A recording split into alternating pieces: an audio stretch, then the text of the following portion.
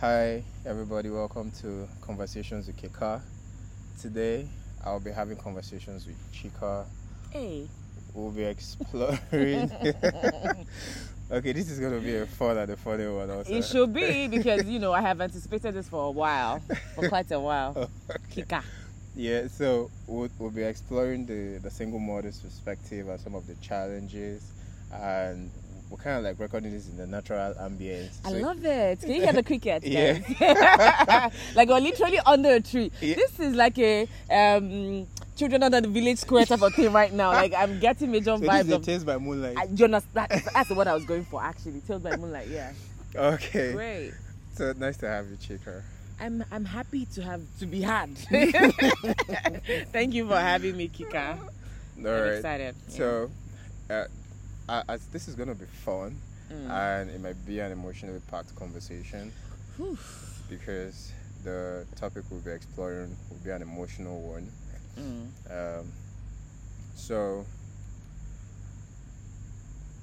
from I think I'm sort of jittery because Why? I don't know how to start. Let's start from anywhere. Start from anywhere is someplace. Yeah. Okay. So let's start from the beginning. Yes, let's. What was it like for you when you found out you were pregnant? Okay, so I had just I was 19 at the time, I remember. This was in 2006.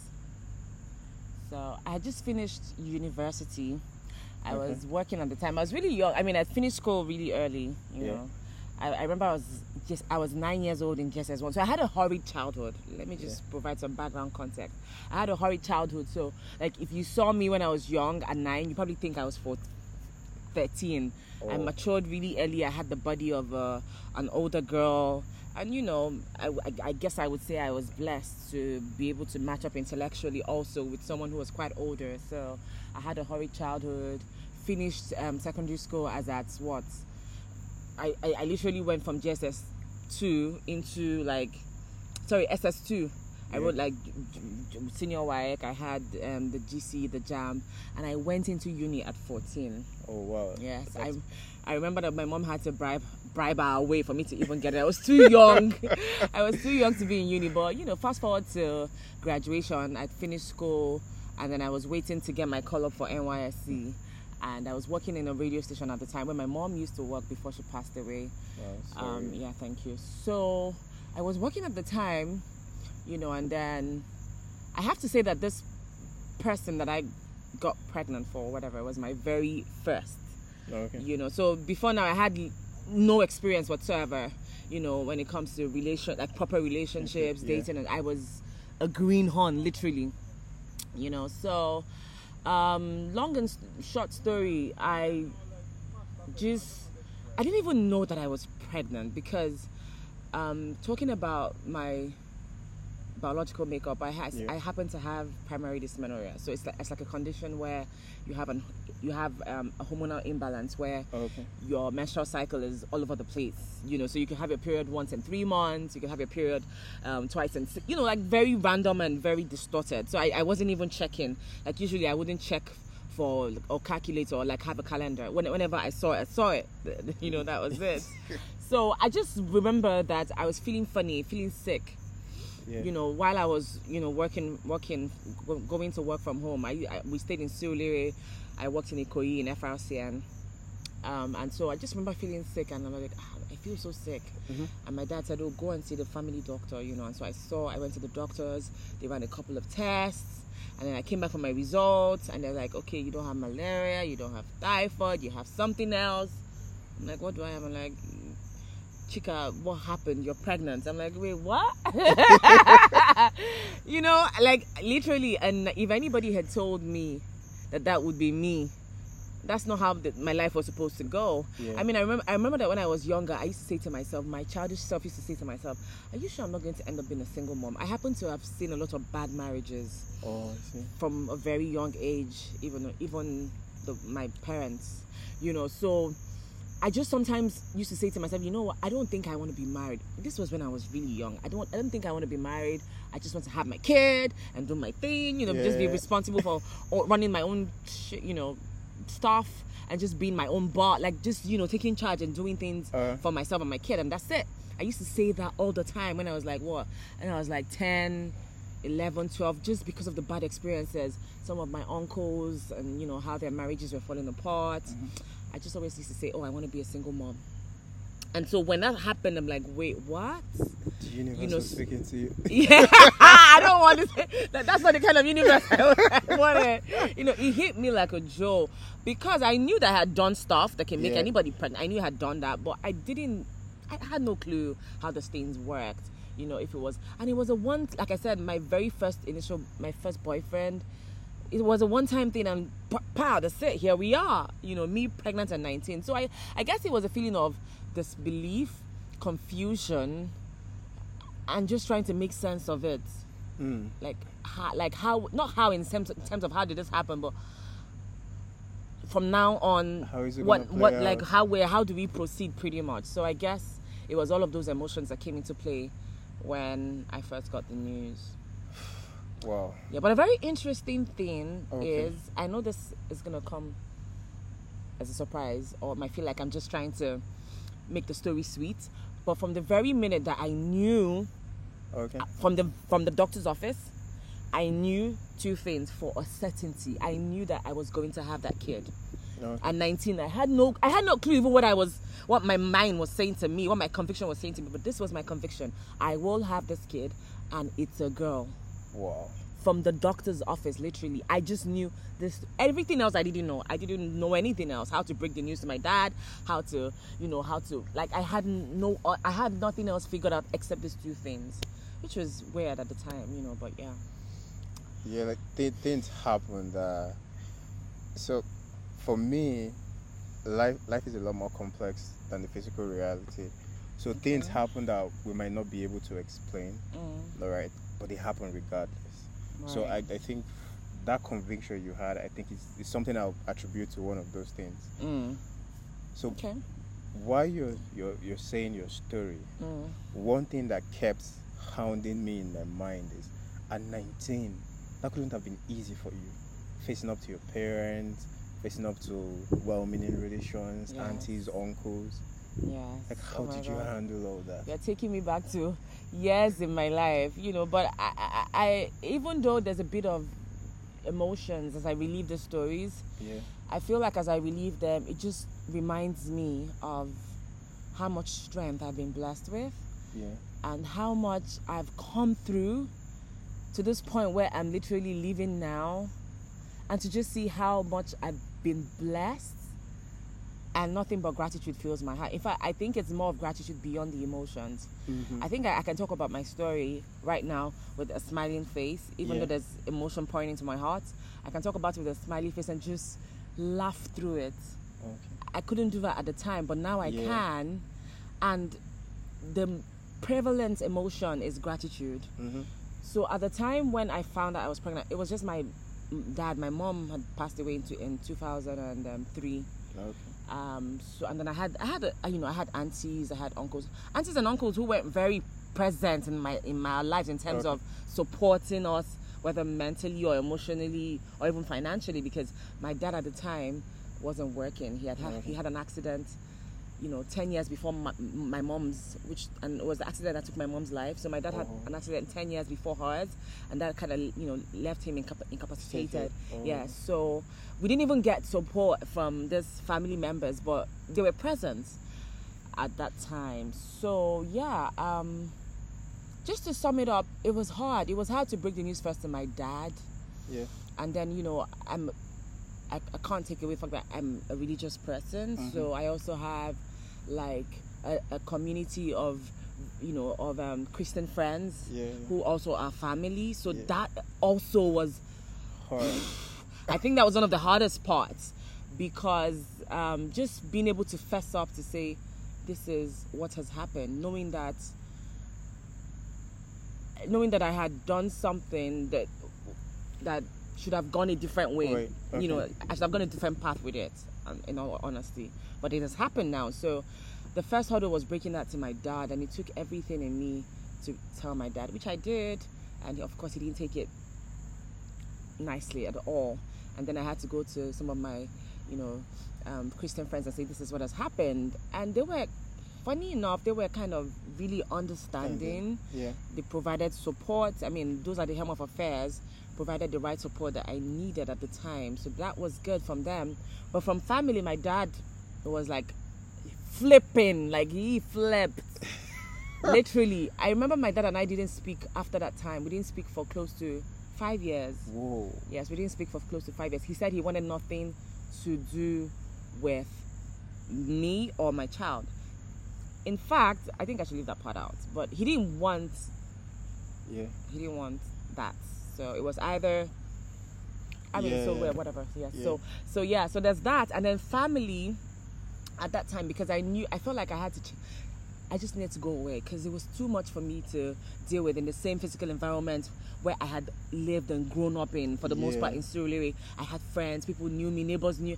I just had to go away. So now it was a case of, where can I go, and figure this out so family members didn't want to take me in. They said, look, you made this mess, figure out this mess on your own. Literally, nobody would take no family member literally would take me in. And then father. There's no bile in my heart. So the father of my child, had said, this is all unexpected. We're not prepared. I was 19, he was like 27. So I think he was 8 years older than I am. He was quite older and should have had more maturity to handle the situation. But he said no, and if I chose to go down this path, because like I told you, I'd already made up my mind. I said, this is what I'm doing. So when he kept asking, so what do you want? I was like, this is what else do people do? When people have kids, when people get pregnant, what do they, like, this is my mindset at the time. I didn't even understand the path of the other, the abortion. I didn't understand. I didn't know. Because literally you would think that this girl was working. She looked like an adult, but I was literally young and naive, very naive. So I'm like, when people have kids, what do they do? We're going to have the kid now. And he's like, nope. If you choose to toe this path, you're all on your own, literally. I'm like, okay, deuces. And, so from that time onward, it was more a case of friends, literally friends, a few friends coming to my rescue in terms of housing me, providing support, helping me figure it out in terms of, hospital visits, baby shopping, trying to figure out the finances, having to go to NYSC camp, even with the pregnancy, because I knew I needed the certificate. Like, to get a job in Lagos at the time, at that time, it's not like now where you can find your way around it. You have to have served if you want to get a decent enough job. So I knew I had to get that so I could, carry on with my life. So I went to NYC camp with the pregnancy and nobody knew. Like, I didn't show till I was like 7 months. I had I was really flat till like 7 months. So I didn't want to stand out. I blended in, did everything everybody else was doing. I think I was 4 months at the time when I went for NYSC camp. So did everything, found a way to start. I was posted to Benin Kebbi. I'd never been to the north before, then not even to Abuja. I found a way to sort myself out, come back to Lagos. I got a job teaching where I was earning like 10,000 naira a month at that time. So I started to save up my salary. I was living with a friend, so I didn't have to pay house rent. I started to save up. I was also doing jobs here and there because, I have a background in like acting and stuff. So I would I found that during that moment, somehow people and things shifted in my favor. Yeah. Like literally, people and things shifted in my favor. I remember that one time I used to go for lots of castings in between my teaching jobs. I'll go for lots of castings, and there was this casting I went for. I think it was Mnet or something I was casting. I went for that casting and they said, oh, we loved your delivery, but at that time I'd begun to show. So they said, oh, but how soon are you due? Okay, we'll take your number, we'll take your details, and then when you have her, we can have you come back. And literally 3 days after, they're calling me to say, oh, look, we just got a new script and we need somebody who's actually pregnant, because the storyline was supposed to be somebody pregnant living with HIV. And voila, I got the job. It was so much money. The cast and crew were fantastic all through. I filmed for like 2 weeks or a month, to almost a month. Like literally took care of me, paid all my hospital bills while I was. Yeah, so pretty much, long story short, I feel like even in my moments of adversity and great like trial, somehow things just orchestrated themselves in a way where everything kind of, a lot of things conspired in my favor. Yeah. So that's why when I look back at all those times, it's mostly gratitude. Because if you honestly even ask me how I did it, I can't say to you that I had a blueprint or I never had it. I was just going I was going literally as each day passed, but so I'm super thankful, to have gone through all of that and to be here today. So family, it wasn't so easy.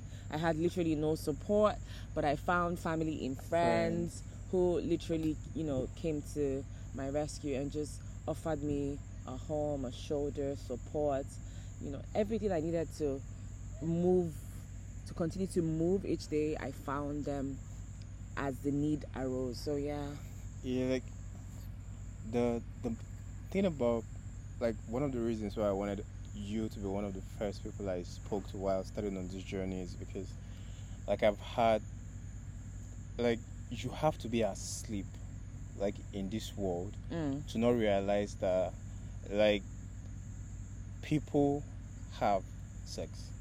All right, young boys, young girls, like, it happens. Like, the world is hypersexualized, so people do it, and most times they do it from a place of no knowledge. So, and why they do it from a place of no knowledge is because some of our cultural upbringing and our religious upbringing. So you see a situation whereby, like, it's been drummed into your head that it's a sin. Yeah. All right. So you don't go premeditated to commit a sin. All right. So you just let it happen. So instances just happen. So you might find out that when it happens, either the guy and the girl, they don't have any sense of protection, sort of. So before you know, it turns into something else. Then I know we're trying this day and age with sexual education and sensitization, but it does happen. Now, the part where the society vilifies people that become pregnant out of it creates a system where you see abortion on the, like, not necessarily abortion, but hidden abortion. Right, the dangerous kind. So I know a friend, we grew up together on the same street. She literally died from hidden abortion. And the story I heard was they used a hanger or something to get the baby out. And that is because of the stigma.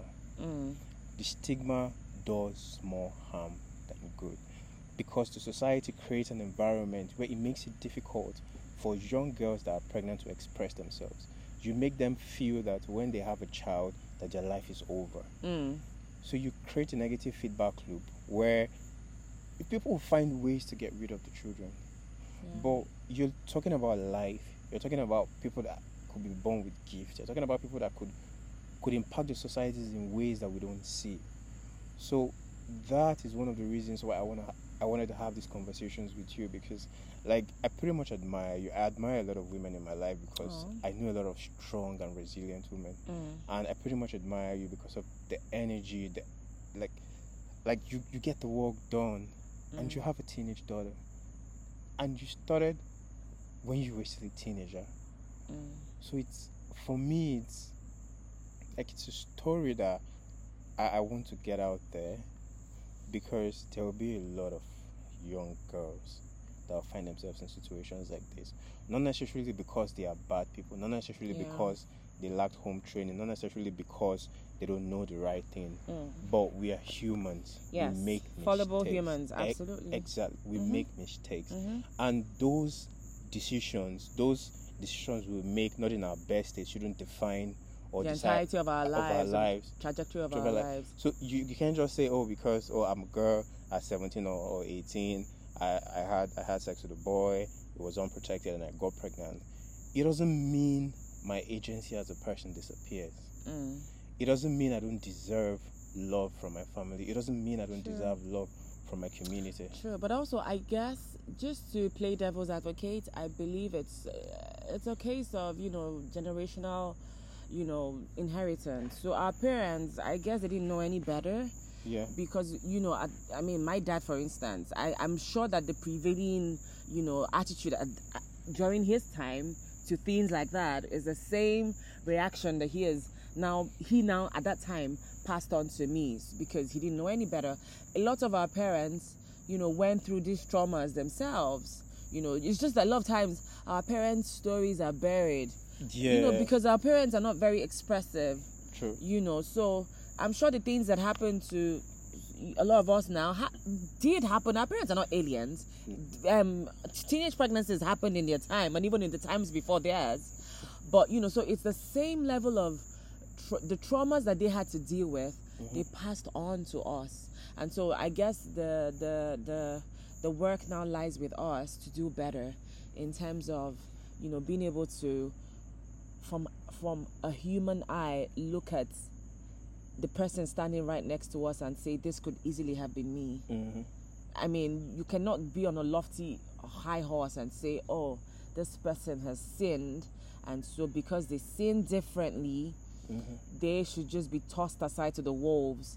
I guess that we can now begin to, with compassion, look upon our children, look upon other people, our partners, even when they err, and say, make me understand, walk me through your peculiar set of circumstances, just so I can do it from a humane place. Not to say that what is wrong is right or what is right is wrong, but just to be able to put yourself for a moment, even if you probably could not put yourself for a moment in someone's shoes, and you probably couldn't walk a mile in the shoes, but just to be able to understand from a place of empathy. I feel like the onus is now on us to do differently in terms of how we are able to connect with our children or with those around us. Sure. And just be more humane. Yeah, and that's great. And the thing is, consciously, all right, the thing I think is, consciously we think we're better people. No, not. We're just as damaged. Yeah. We're damaged goods. No. This work, some of the workness that we do is not, there's nothing, there's no work. Exactly. So it's a varied version of damaged goods. Exactly. So sometimes you think, and sometimes you think, I don't want to make the same mistakes as my parent and all that. But you see, people don't go through that introspection. You don't understand why your parents made those mistakes. What are the prevailing circumstances that made them make that decisions? Then how am I navigating my life that will end up, I'll end up the same way that they did? So we never know we are like our parents until we get to that point and we start acting the way they did. Yes. All right. So that's one of the reasons why I started this conversation series, to just talk to people, to get it to people's conscious mind, to bring it to the conscious level of people.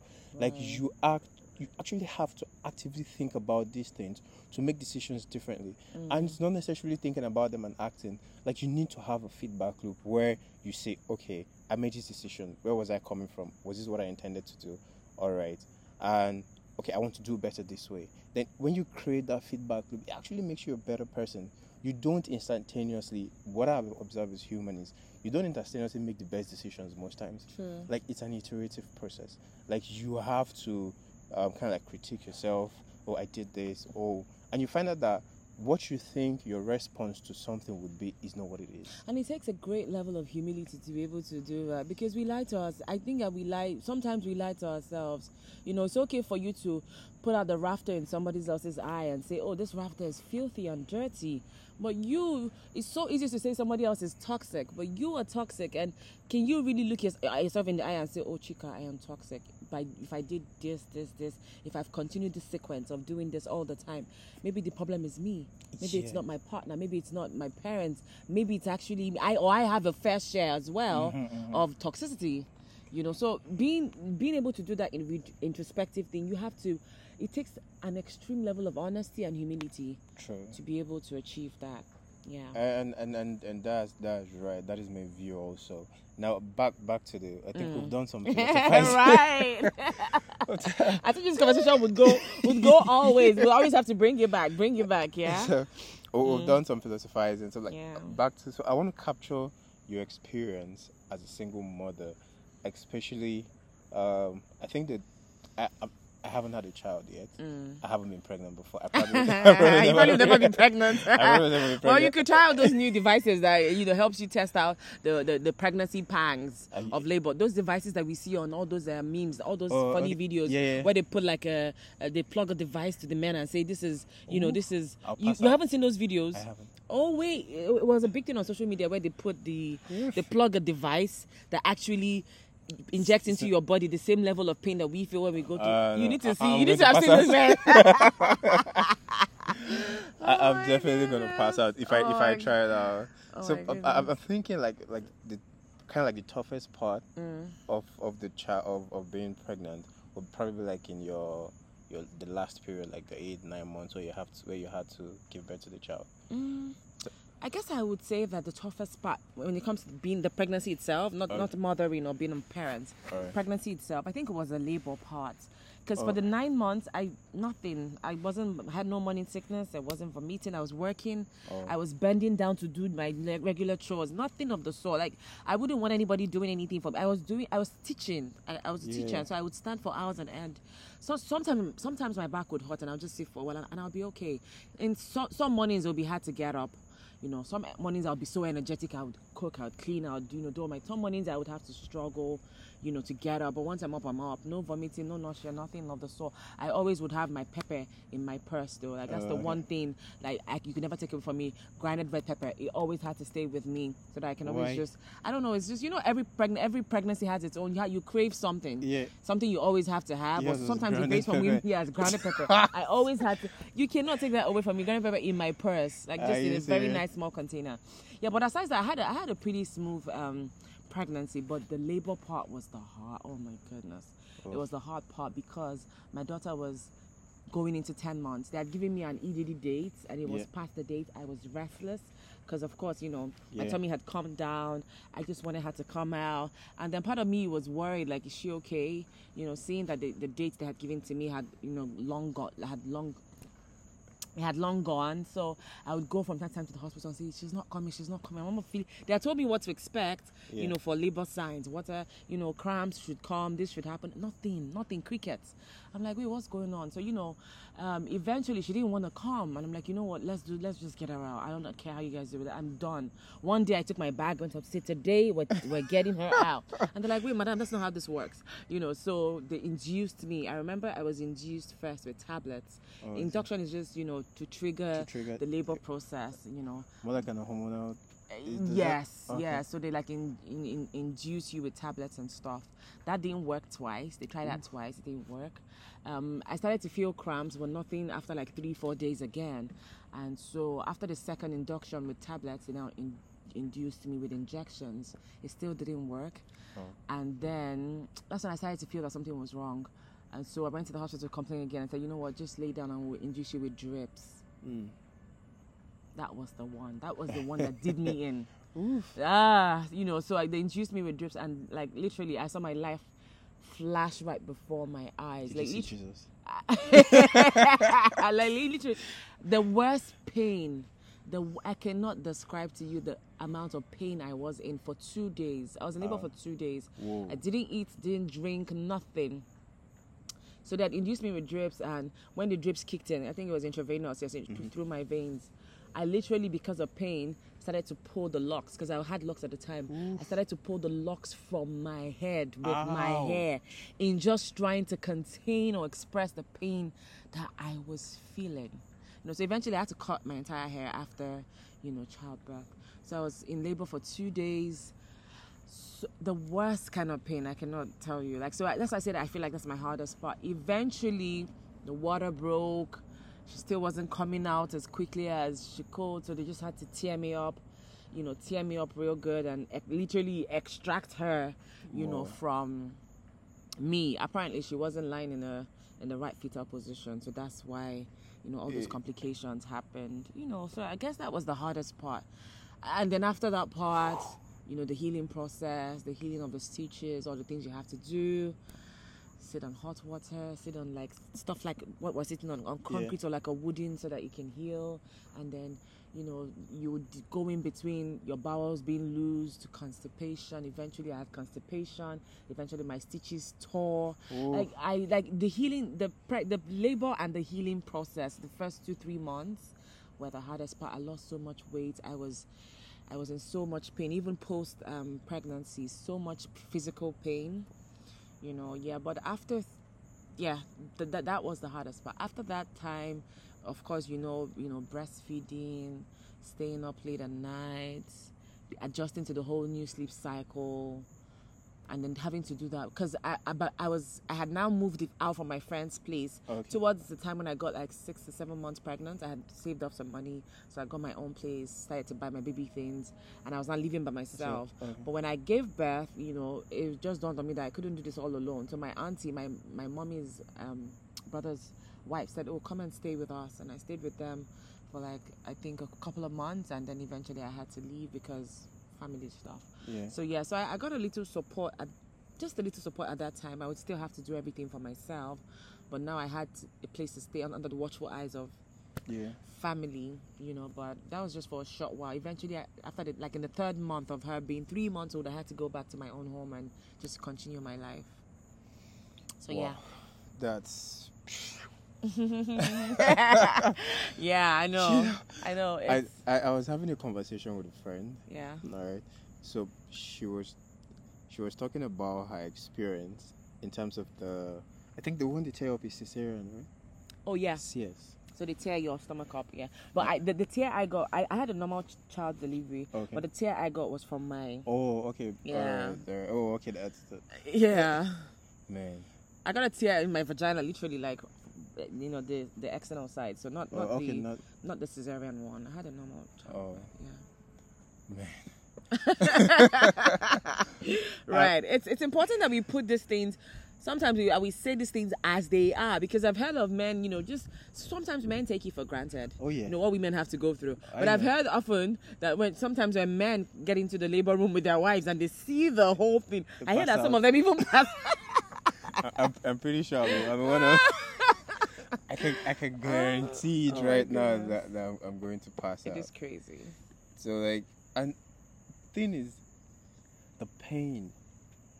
I hear a lot of women go through trauma, like is it post-traumatic stress and even depression, PTSD. Yeah. I don't think I had that. You know, before now, everybody would say, oh, you know, no matter how much pain you go through, as soon as they bring your child to you, all your pains fade away. And I'm like, okay, so I was waiting to have that moment. I didn't have that moment. They brought her. I'm like, okay. I was weak, of course. I'm like, okay, is this her face? Is this what she looks like? I'm like, okay, that's fine. But I was just in so much pain to even properly acknowledge this life that I had just... It was all like a dream. Yeah. And then it was hazy for me because I was in so much pain. And then right after, you know, after they bring out the baby, they have to bring out the placenta. And the placenta didn't even want to come out. So they had to forcefully extricate it and then start to stitch you up. Oof. All in the day's job. Oh my goodness. So it's like, it's a whole lot of things going on, you know. So the appreciation that most moms say you have, I didn't have that. It's not like I hated the child. It wasn't a case of take her away from me, I don't want her. Yeah, I guess I carried her for a little bit, but I was just too weak. I was in so much pain. Lost blood and all that. Yeah, so, but even after the first few days, I still carried her, breastfed her. I would look into her eyes. It was, you know, I don't know how to describe it. It was just new, you know, having a little tiny thing in your arms, and, you know how the breastfeeding moment is a bonding moment, where the child is looking, maybe back then, kids wouldn't open their eyes, say, the first day that you give birth to them. Now they do. But some kids open their eyes the first day. I don't know. You know, but as soon as she could open her eyes, she would look at me. I would look back at her. That was one of the most beautiful. I guess when mothers say, oh, when you see your child, you know, everything goes away. Those were the moments that I treasured in between the moments of pain. But the pain was there. The struggle was there. Having your bath as a chore was a nightmare. You're bleeding like continuously. All of that was real, not imaginary. It's real, and the presence of a child doesn't take that away. But you know, as each day passes, you get stronger, you heal, and then you know, yeah, I don't know, like it just comes together eventually. Yeah, like man, like listening to you talk about your experience, like it takes away this veil of like we kind of like romanticize the whole process heavily, and part of what this conversation, and it's most women that sadly it's women ourselves who romanticize this whole. Why do we do that? I don't know. I honestly don't know, why we do that. Like for me, like this, maybe it's just to give women hope and not to like make them so super scared, just not to petrify them. I don't know, but I feel like if I know exactly what it is, I'll be better prepared for it. Yeah. So tell me as it is. I'd rather you tell me as it is. Don't paint pictures. Yeah, don't paint pictures for me. Yeah, exactly. Like the concept of being better prepared actually helps. Like you can never be 100% prepared until you go through into it. Yes. But having the psychological state that says, okay, this thing is not. It's painful. It's not sweet. Like part of this journey for me so far in this conversation, like it's been an eye opener, and I'm trying to have this conversation as honest as possible, as open and sincere as possible, and let people just tell. Don't get me wrong. Some people say they have really easy, it's different. It varies from person to person. Some people will tell you they walk into labor 2 hours, they have their babies, they're back home the same day, going about their. Yeah, some people just have it. Like the last couple I had, the lady, like she pretty much had the same story for her first 2 kids. Like it was pretty smooth and seamless, no a lot of complications. But the third one, I get that. But what I'm saying is, most times we hear a lot of the good stuff. All right. So reality is more balanced, is more nuanced than that. There's the good side, there's the bad side, there's the difficult days, there's the good days. So when you have like a complete spectrum of okay, this is what, then you're better prepared for it. I agree. Absolutely. And like right. No, it's not easy. It's not easy at all. Yeah. And for me, like not necessarily, like some of what I've observed is sometimes now not a lot of women have supportive spouse. All right. So in some cases you have women that are married to men that really don't care, or they're not supportive. But you actually find instances where women actually have supportive spouse, where at that point you are sort of like emotionally vulnerable, you are not strong, and for the most part, like being a mother for the first time, you're largely inexperienced. No matter what you've heard, no matter what you've read, there'll be cases of fear of, oh, am I doing this right and all that. So sometimes when you have a partner that kind of like is there, it takes away some of those emotional baggage from the other party. And listening to your story, and you did it all by yourself. Literally all by myself. But you know what, to be honest, I don't think it would be proper or right. I couldn't take the credit. I couldn't take the credit for myself, because like I said before, if you ask me even to this day how I did all of that, I can't tell you for a fact how I did it. So I know very much that my Father, when I say Father, my Heavenly Father was there with me every step of the way. I cannot take, it would be really dumb of me to say, oh, I did that all by myself. In all of those moments, I cannot say to you that there was a moment where I didn't feel His loving presence or embrace around me. The fact that I was able to go through all of that and still accomplish some of the things I did, I know for a fact, without being told, that His support was endless. He was a pillar all through that time. And so I honestly can say that with God's support and strength that He bestowed upon me, I was able to go through all of that. And that's just my honest truth. Amen. Yes. Absolutely. Fact, period. So like how did you seeing, like, I'm trying to articulate my thoughts properly. Like, you literally went from being a child. Well, maybe not a child, maybe a teenager, yeah. In my vocabulary, you're pretty much an experience about life. Yeah. Like the transition for you. It was quick, was very quick. Like in situations that you have actually people go through the mental process of, okay, I want to have a child. Like I strongly believe that most people, their notion of having a child is I want to have a child. That's it. Like the psychological preparation, the physiological preparation, the adjusting your lifestyle, the adjusting your habits, the being the optimal self that gives you the privilege to actually raise somebody. Like, not a lot of people go through that process. Yeah. All right. So we have an idea of either want to get married, and you know that part of the getting married is having a child. All right. It stops at that level for most people. Yeah. All right. But you going from, it's like from 0 to 100 real quick. I agree. You didn't have that moment where, even if you thought about having a child, it wasn't passing. It wasn't something serious. It wasn't something that was at the top 10. Yeah. When your considerations and all that. But you just went from 0 to 100. Like, was there, like, what was the psychological shift like? So because, like, as I'm going to imagine, like, from the day you heard you were pregnant, there were probably pangs and anxieties and stuff. Then you kind of like went through of coping through it. Yeah. But I'm thinking as the pregnancy date drew closer, like it began to dawn on you. And when you actually had the child and you actually took her home, like, it was a different experience. Like, how was the psychological shift for you? Like, the mental shift, like, how was that process? I'm having to go through a time lapse to just literally immerse myself back in those moments so that I can answer very honestly and with authenticity. Okay. So I won't, you know how sometimes certain roles prepare you in small ways for bigger roles. Growing up, I was the only girl in my family. Okay. Not that this absolutely explains or puts into context why I was able to become a mother at 19, but just to lend credence to some of the things that I say, I was the only girl in family of 4, so there are like 3 boys and a girl. I remember at that time my mom used to travel for work a lot. Okay. You know, I told you my dad was incapacitated at the time, so my mom would travel to other states, out of states for work, and she would leave literally the caring for the home to me.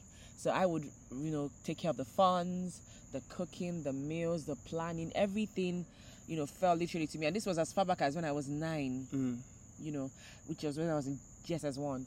My mom used to travel a lot, even at that time, when I was 9. So I would cook, I would do the market runs, I would clean, I would, you know, because we lived in a time where there were gender roles. Let's not even play. My brothers never cooked. Yeah. You know, except for few times. Like, I can count on one finger how many times they cooked. You know, they did the ironing, but I would do the laundry. Yeah. And so I all of those things, and I was a really hard worker. Even when my mom had her accident where, you know, she didn't die immediately. Like, she took her 6 months.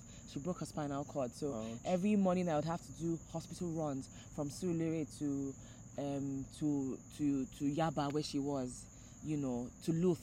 So I would do that runs, even sometimes twice a day, back and forth, make meals, bathe her, clean her up, like, because Luth, they won't do anything for you. So I was doing all of that and still doing my regular chores at home.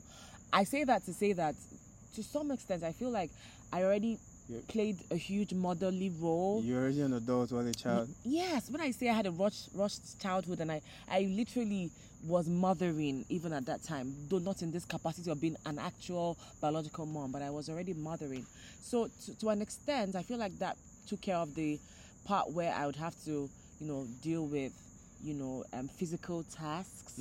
In terms of the mental and the psychological, I guess one of the things that helped me also was I had a friend who had just become a new mom at that time. Okay. The lady I said took me into her home, had just had a baby. Her baby is literally, I think, a year older than my daughter, so just less than a year. So a lot of nurturing and mentoring came from her in terms of what to expect, not the things you read in books or the things having somebody up close tell you this, that. If I feel this, you say, oh, is this how does it feel? It's most likely this. Having somebody to guide you in that way, even because I didn't have a mom, I didn't have any aunties in my life, that was a good grounding that I got as well. Yeah. But everything else, I have to be honest, in terms of being mentally and psychologically prepared for the role, I think happened in real time, honestly.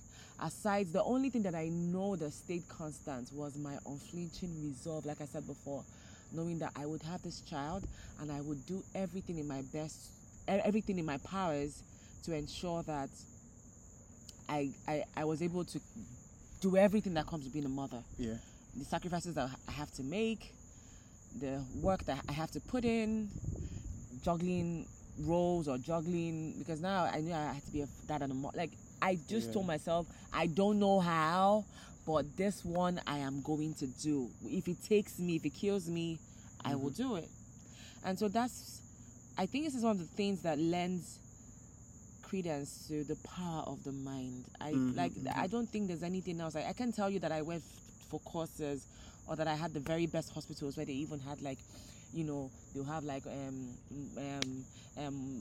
pre-pregnancy classes. I didn't have money to do all those fancy hospitals. Like, I literally had a midwife, you know, birth my child, you know. So everything I learned, or everything that prepared me, like, I've just been honest, is the things I probably learned from this friend of mine, certain things that I'd heard from people here and there, and then things that I had just said to psych myself up to say, I'm going to do it, and then I just do it as I go, you know. So I honestly know for a fact that the mind is the greatest resource there is to man, and it is absolutely unbelievable the things that can be achieved if the mind is if the mind concurs, or if the mind is fiercely razor sharp, resolved to do one thing. It's unbelievable what can be achieved. You know, like some of the things you've said, like two things just keep standing out to me, like valuable friend and having the right mental attitude. So nicely summed up. Yes. So, those two.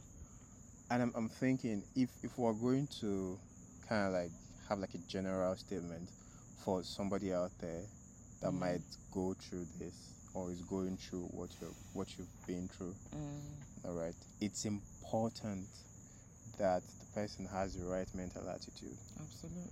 Because the society might not give you. You won't. Might not give you anything. I think it might even be easier now, because we live in a more, what should I say? The world is getting more modernized. Yes. Standards have I'm not going to say standards.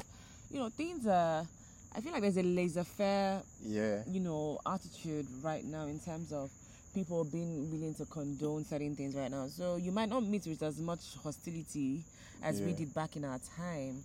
You know, but just in terms of, there is also a very selfish, meist attitude in the world today. So anybody who's going to go through anything like this will have to be extra resolved to look out for themselves. The support you think you might get from friends, or you just might not get it.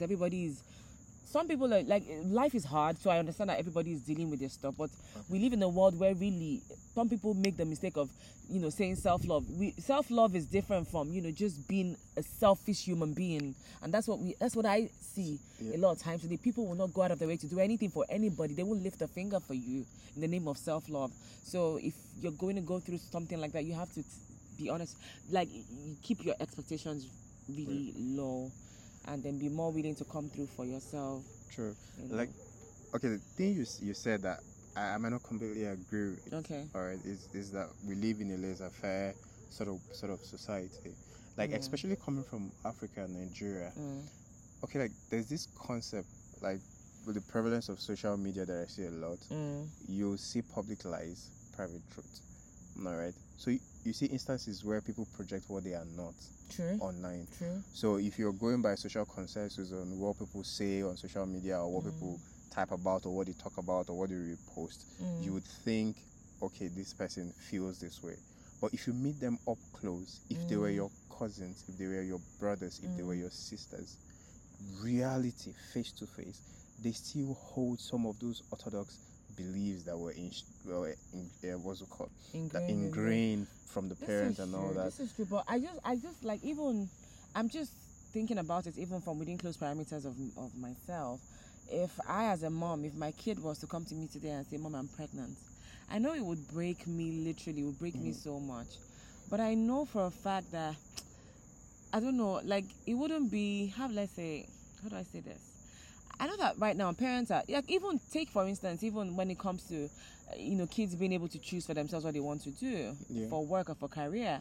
Right now, a lot of kids are becoming social media, content creators, and their parents are aware and even joining them in the thing. Yeah. Kids will say, I want to be a music artist, and Burna Boy, his mom is the manager. In our time, you will not, you cannot. They don't born you well.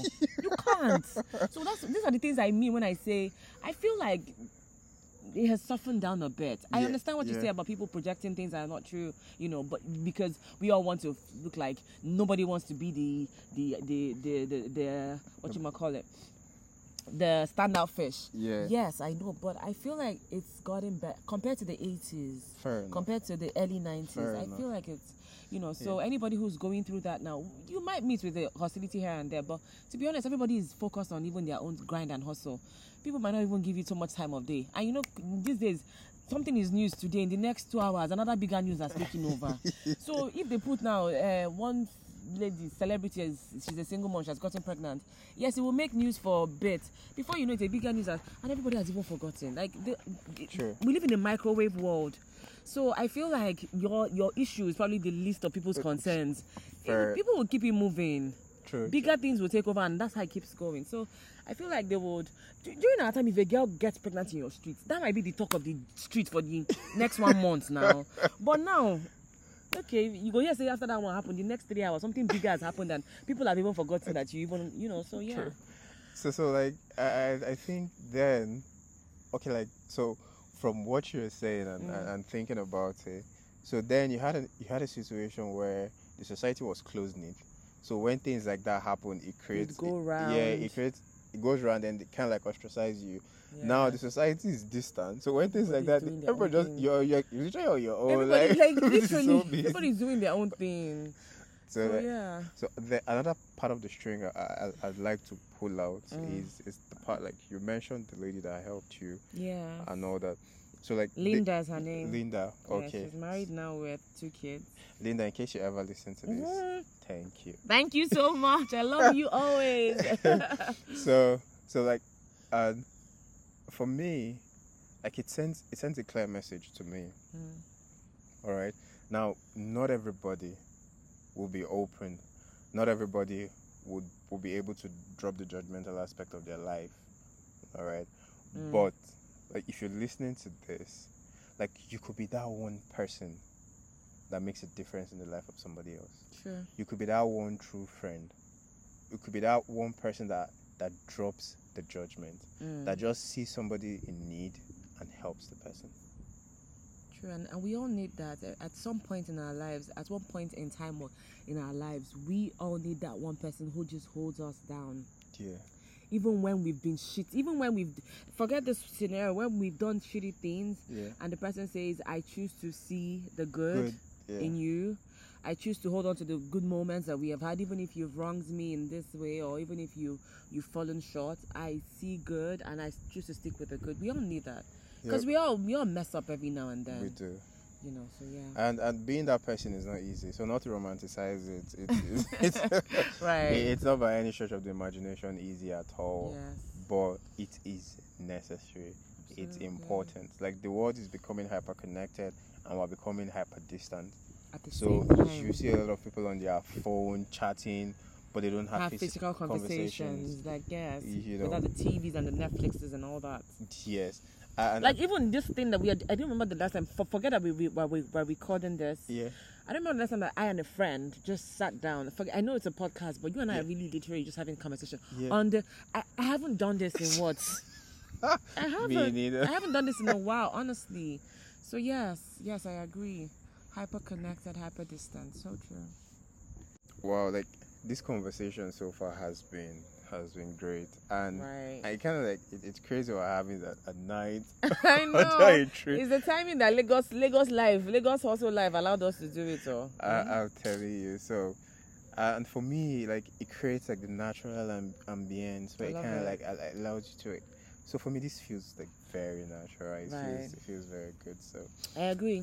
So I think usually I don't do this because I just want it to be people telling their story. Right. Or but I want you to take like a minute or 45 seconds thereabout.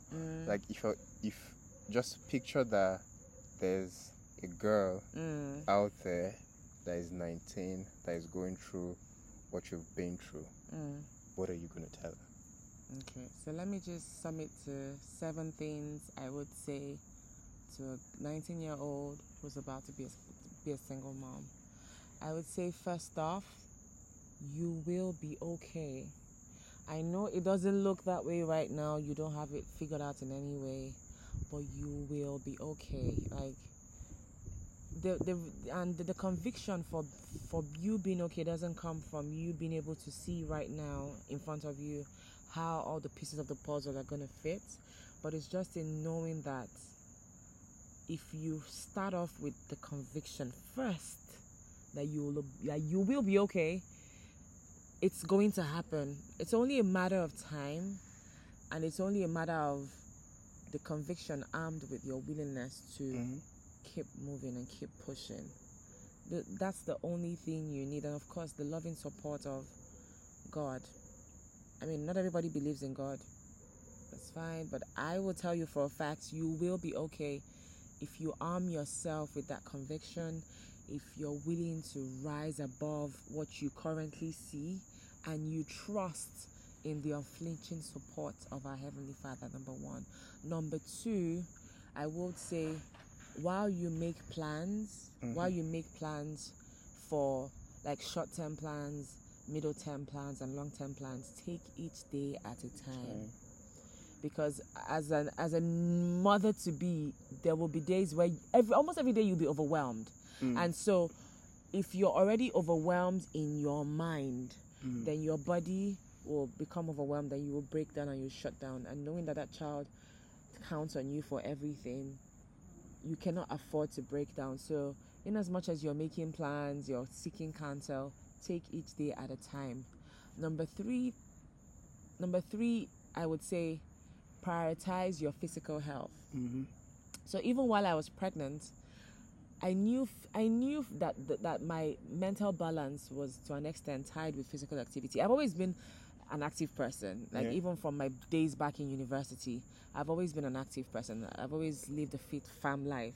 So prioritize your physical health because it is tied actively to your mental health. That would be number 3. Number 4, I would say, do your best to eat clean, because your baby is literally going to be, the health of your baby to a large extent is dependent on what you put in. So take your meds and eat clean. Number 5, I will say, is make peace. Make peace within yourself. Forgive yourself. I think that the only time I truly forgave myself was a few years after I had my child. And so from the time from pregnancy up until my child being 3 years, I walked about and around with resentment for my child's father, resentment for family, resentment for myself for saying, Chika, how could you do this? How could you sin in the worst way? How could you, so many times I looked at myself as being literally, I would have those moments. I know I tried to push it to the recess of my mind, but I would look at myself as really scummy dross, where I'm like, and that, trust me, gets in the way of you achieving the things you're supposed to achieve. I learned this from a woman, a very elderly woman, who just saw me someday and said, you have a bright light inside of you, but you need to let go. You need to let go of bile, resentment, hate, and guilt. This woman didn't know me. She literally just saw me passing, and she stopped me and said, you have a bright light inside of you, but you need to let go. And she mentioned these 4 things, and I was looking at her, I'm like, I didn't understand what she was talking about. And that was it. But when I took time to reflect, I understood what she was saying. And the minute that I had that conversation, I literally had that conversation with myself. I talked myself into it, why it was necessary to do that. And then I did a long session of prayer where I'm like, I need to strip myself of all of this. And I literally took a physical bath where I say, with this bath, I strip myself of bile and hatred and resentment, from that point onward, I literally felt a shift in my mind and in the things around me. The opportunities that began to come in for me. Like, this is facts. So when I say, make peace and forgive yourself, this is exactly what I mean. Number 6, you need a support system. Mm-hmm. I'm not going to say that you should expect too much. I think you should find your tribe. It doesn't have to be too many people. It could just be a few people who that over time have proven to be there for you, and you are also, doing the same, because it's a two-way street. Regardless of how low you are, regardless of your limited resources, you can always lend a helping hand, even within the confines of your situation. Yeah. It is always supposed to be a two-way street. The minute that friendships begin to be one way, then somebody feels short. Like, they might not say to you, but you don't even feel like the best version. Like, you don't enjoy the best version of that friendship. So be willing to be there for those people you expect to be there for you. Maybe not to the extent that, it's not a competition, but what I'm saying is, find your tribe, people who have shown over time that, they are there for you, and be there for them as well. I think that's 6 things I've mentioned. Yeah. And then the last one, never lose your smile. Like, never, I know it's hard. I know that there'll be things that will take, like, literally bit by bit, tug away at your peace and joy and happiness. But to be honest, one of the things I feel that has kept my zest and kept my shine is that to this day, I still laugh and play like a child. No. Like, I still consider myself, like, I would, if you know me well, if you follow my social media, if you watch my WhatsApp stories, you see me I'm literally jumping all over the place. I've said to myself that I will be a child till I die. Not in the sense of not being mature or anything, but being childlike at heart. Yeah.